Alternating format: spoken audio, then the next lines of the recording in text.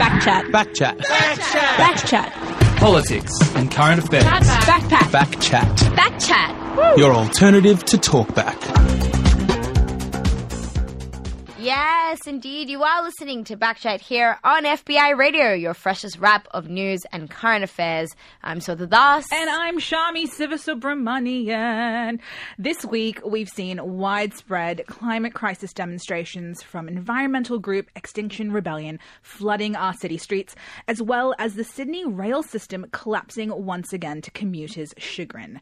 But as always, we've got the news you may not have heard on your airwaves this week. First up, we have Lindsay Jackson, a digital rights expert from Electronic Frontiers Australia, talking to us about the ways in which our favourite social media apps are changing and what that means for our online security. After that, we'll be hearing a story from one of Backchat's reporters, Eamon Snow, about the issue of problem. The issue. Are you okay? We're all good? I am not okay. I'm the hungover one, Shami. Go on. It's the issue that gambling has. It's about gambling, guys. Yep, okay. And as always, we want to hear from you. So tell us, how safe do you think you are online? I am very curious about this. I actually do this. Do you sticky note your laptop camera? I actually do put a little note over my laptop camera as if someone is watching me and watching me eat pasta at midnight while watching Netflix. I am curious, do you do that, or are you convinced that your iPhone is listening? Let us know. 0409 945 945 or tweet us on Backchat FBI. To show us all what a beep lying, beep backstabbing, beep treacherous, beep she is. Thanks, Colin. Backchat, your alternative to Talkback.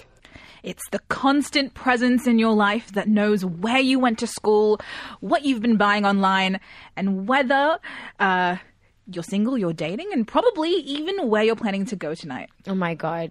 Is it my mum? It's your mum. It's definitely your mum. No, it's not your mum. Are we doing a segment on my mum? Hi, Auntie. No, it's not your mum at all. It's your social media networks. It's everyone's mum. They've become so entwined with our lives that just this week, a senior British MP called for a parliamentary investigation into how Facebook and other social networks manipulated emotional and psychological responses of users by getting information supplied to them.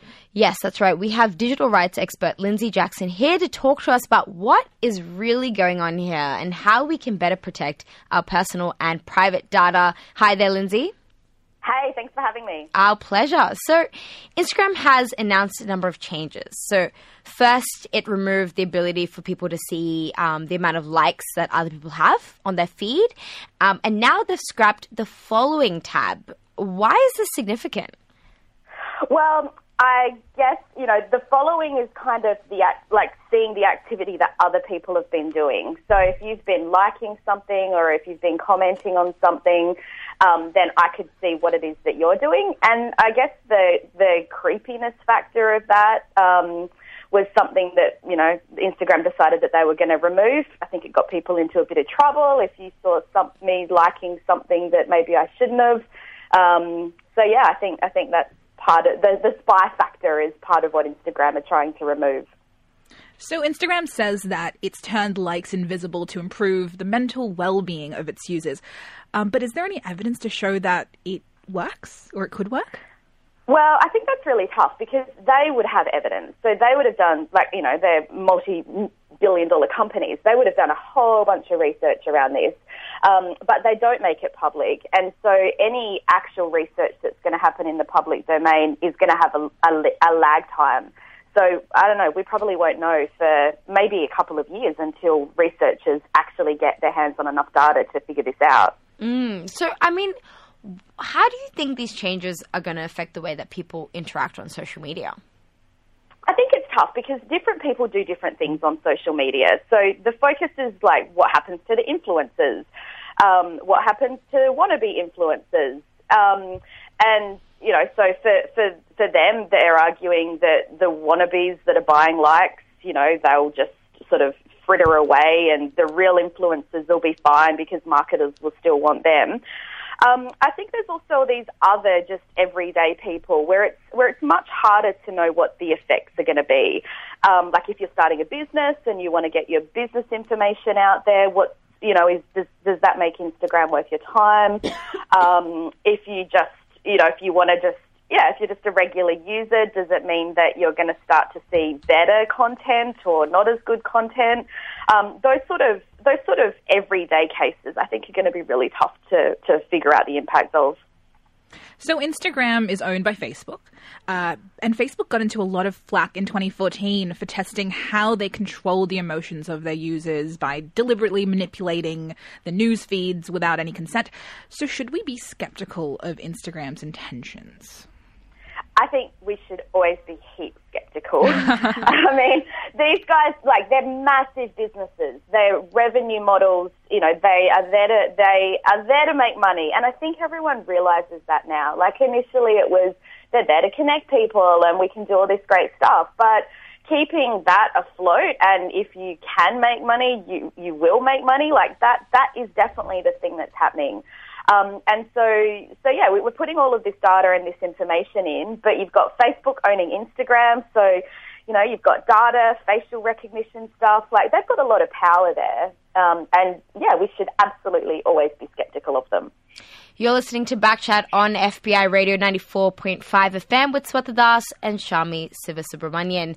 We're speaking with Lindsay Jackson, a digital rights expert, about your online security when it comes to how we use our social media apps. Now, Lindsay, Google has announced they will introduce an incognito mode on its Maps app, which means that it won't save your recent locations. But the company says it won't affect how your activity is used or saved by internet providers, other apps, voice search, and Google services, which seems like it doesn't address any privacy concerns that have been flagged by people in the past. So what is this announcement really solving? Well, I guess there's pressure. There's pressure on these organizations, on Facebook and Google to start being better. And finally, you've got governments that are catching up that are saying, maybe we should force them to start being better. And so that's happening in Australia with the ACCC have just put out this big digital platforms report. So, it's definitely good for PR. But when incognito modes aren't default and you're getting users to make active changes to settings, then you start to have a problem. But when it comes to apps, Maps, there's so much integration that already happens with other platforms and paid services. So it will be difficult to kind of untangle that because it's such a connected web of companies that are using and sharing that data already. So you spoke about the PR around these companies. Most of these tech companies are going through a significant PR cleanup. So what should we be cautious about as users? So we should be cautious about what they're saying and what they're doing, especially when they're merging. And we should really start to be concerned about how long they're keeping our data for. So now, you think about how long you've been using a platform. I've been using Facebook for, 8 years. So they've got 8 years worth of my information. And more, especially now that they're starting to connect with other apps and buy out other apps. So we should really start to be cautious about that we are creating this really detailed record, because at the end of the day, all you can do is protect yourself and the information that you've put in there. So just how important is our data to social media services? Well, these are multi-billion-dollar companies. That's what they're geared towards. They're geared towards making huge returns for investors, unicorn returns.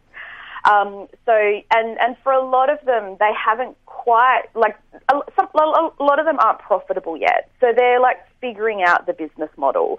They know they've got ads for sale and data for sale.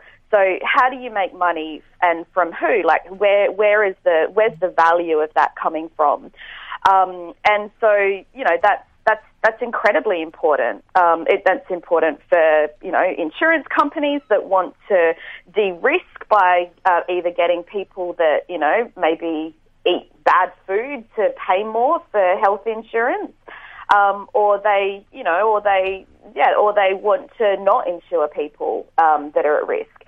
So So yeah, like you've got companies that are trying to make money and save money, and the more they know about us, the more they can make better decisions or use automation to make better decisions from their point of view. Thank you so much for chatting to us this morning, Lindsay. No worries. Thank you. Great. So that was digital rights expert and advocate Lindsay Jackson. But stay tuned because we'll be moving along to a piece from our very own reporter, Eamon Snow, who has looked into problem gambling issues sweeping Australia. That's coming right up. But don't go anywhere because we're going to go to a song. Here's my favourite song of the moment. I've been playing it all the time, so making us play it on Backchat. Here's Be Honest by Georgia Smith. The Australian taxpayer even pays for the toilet paper she uses. Does she go down to the chemist to buy the tampons? Or is the Australian taxpayer paying for those as well? Backchat, your alternative to Talkback. From scratch lottery tickets to sports betting, Australia is gambling away about $24 billion a year, according to the latest Australian gambling statistics. And the growing concern for problem gamblers has helped launch what has become known as the Community Benefits Scheme. The scheme requires gaming venues to make payments to the Responsible Gambling Fund when a venue increases the number of gambling machines. Backchat's very own reporter, Eamon Snow, has delved into exactly what is going on in Australia's gambling landscape and why we're facing such a problem and how we might go about it. Here's Eamon. What do Adam Bant, Helen Haynes, Zali Stegel, Andrew Wilkie and Rebecca Sharkey all have in common? They're all federal politicians. They all sit in the House of Representatives, and they were the only MPs to vote for an inquiry into allegations of political corruption and criminal wrongdoing by Crown Casino. The decision by the country's two major political parties to vote against the committee was met with widespread criticism, with many questioning whether it's an example of the power of Australia's gambling industry. While questions remain at a federal level, in New South Wales, the influence of the industry is much clearer. Pokies are an enormously lucrative business in New South Wales. State government figures released in May revealed that $779,000 is lost every hour across more than 93,000 poker machines. That's about $18.7 million every day and around $7 billion each year. And while that money lines the pockets of gambling operators, venues and the government, the impact on people is often ignored. I had my first hit on a pokie machine when I was 16 years old. So at the local pub, just with a few mates, no one asked you for ID. I was drinking, and that's when I first found pokies. Brett Heavers is a recovered gambling addict from the New South Wales Central Coast, an area with one of the highest propensities for gambling in the state. As a young man, poker machines engulfed Brett's life. As soon as I turned 18, it got pretty full on. It started out as going out with a few mates, then going out by yourself, and then going out at 3 a.m, finding the early opener, to spending your whole pay. At one point, my hole was about $90,000. Payday loans. At one point, I had 6 going at a time. You'd get one payday loan to pay off the other one. And then you'd use a credit card to pay off that one. And then you'd use another payday loan to pay off the credit card. It's a big cycle. But by doing that as well, you're still going to the pokies. So you're still gambling. That's the whole cycle of having a gambling addiction. Unfortunately, Brett's story is a familiar one. With the help of his fiancée and a lot of hard work, Brett ultimately recovered from his poker machine addiction. But for many, turning 18 and gaining access to the local pub's VIP room can mark the beginning of a much longer struggle. Dr. Sally Gainsbury, co-director of the University of Sydney's Gambling Treatment and Research Clinic, says our young adults face a very real risk of becoming hooked. Once people do become young adults, so 18 to 24 or 29, we do see quite a spike in gambling-related problems in this age group. And that's because young people and young men in particular do have a sense of invulnerability, they have high rates of impulsivity, they have some disposable income and fewer responsibilities, so there is a tendency to spend that engaging with taking activities. What's more, social media has brought with it new challenges for young people. A number of Facebook, Instagram and Twitter pages are glorifying and even encouraging the use and abuse of poker machines. It's a worrying shift, especially since it's illegal to advertise pokies in Australia. Those sorts of pages I see as being yet another example of the kind of normalisation of gambling within Australia. There's a very popular narrative that gambling's just a bit of fun. For a lot of people it is, sure. For a lot of people it isn't. That narrative is one that is heavily promoted by the gambling industry itself and by extension Australian government. And that narrative filters down through society. Drew Rook is a freelance journalist from Sydney, as well as author of One Last Spin, The Power and Peril of the Pokies.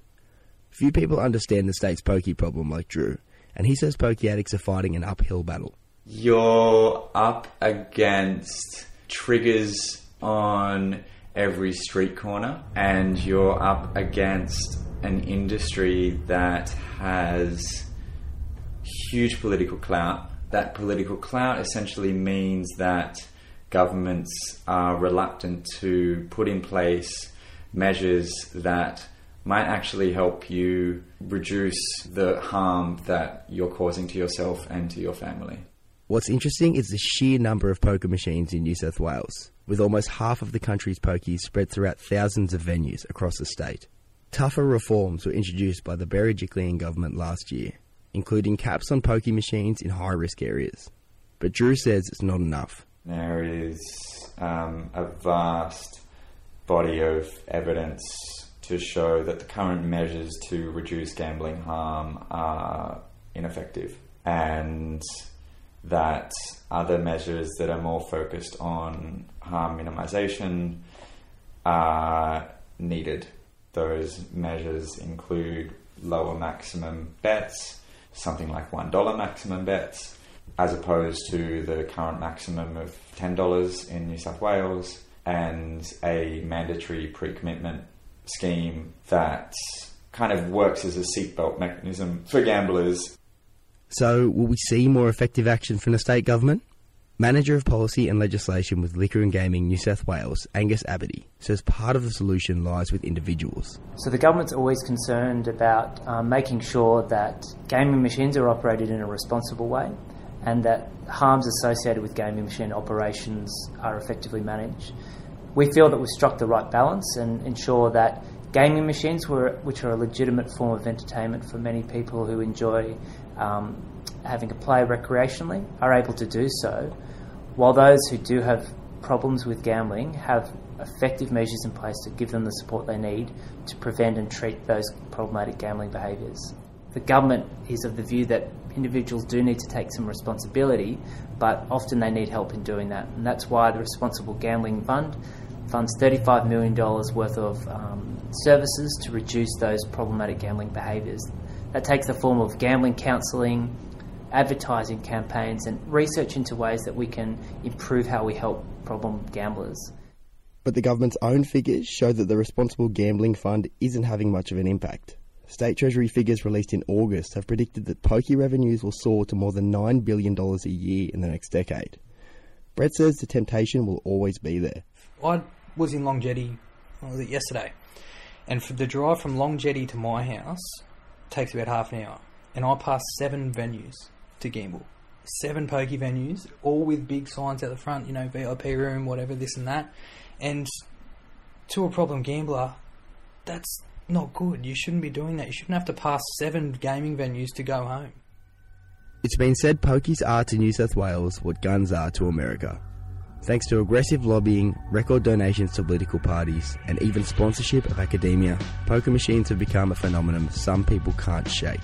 They know what they're doing when they're putting these machines into venues. They know that there's problem gamblers in the communities, and they know that people are going to play them, and they know that they're going to get money out of it. That's why they do it. They prey on problem gamblers playing these machines.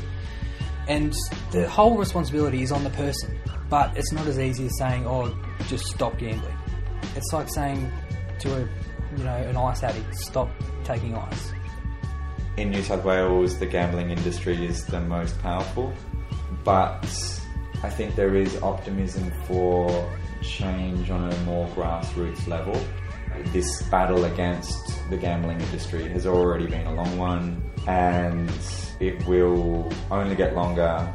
Hopefully the small grassroots wins will build into something larger. To show us all what a beep lying, beep backstabbing, beep treacherous, beep she is. Thanks, Colin. Backchat, your alternative to Talkback. That was Backchat reporter Eamon Snow telling us about the increasing issue of gambling in Australia.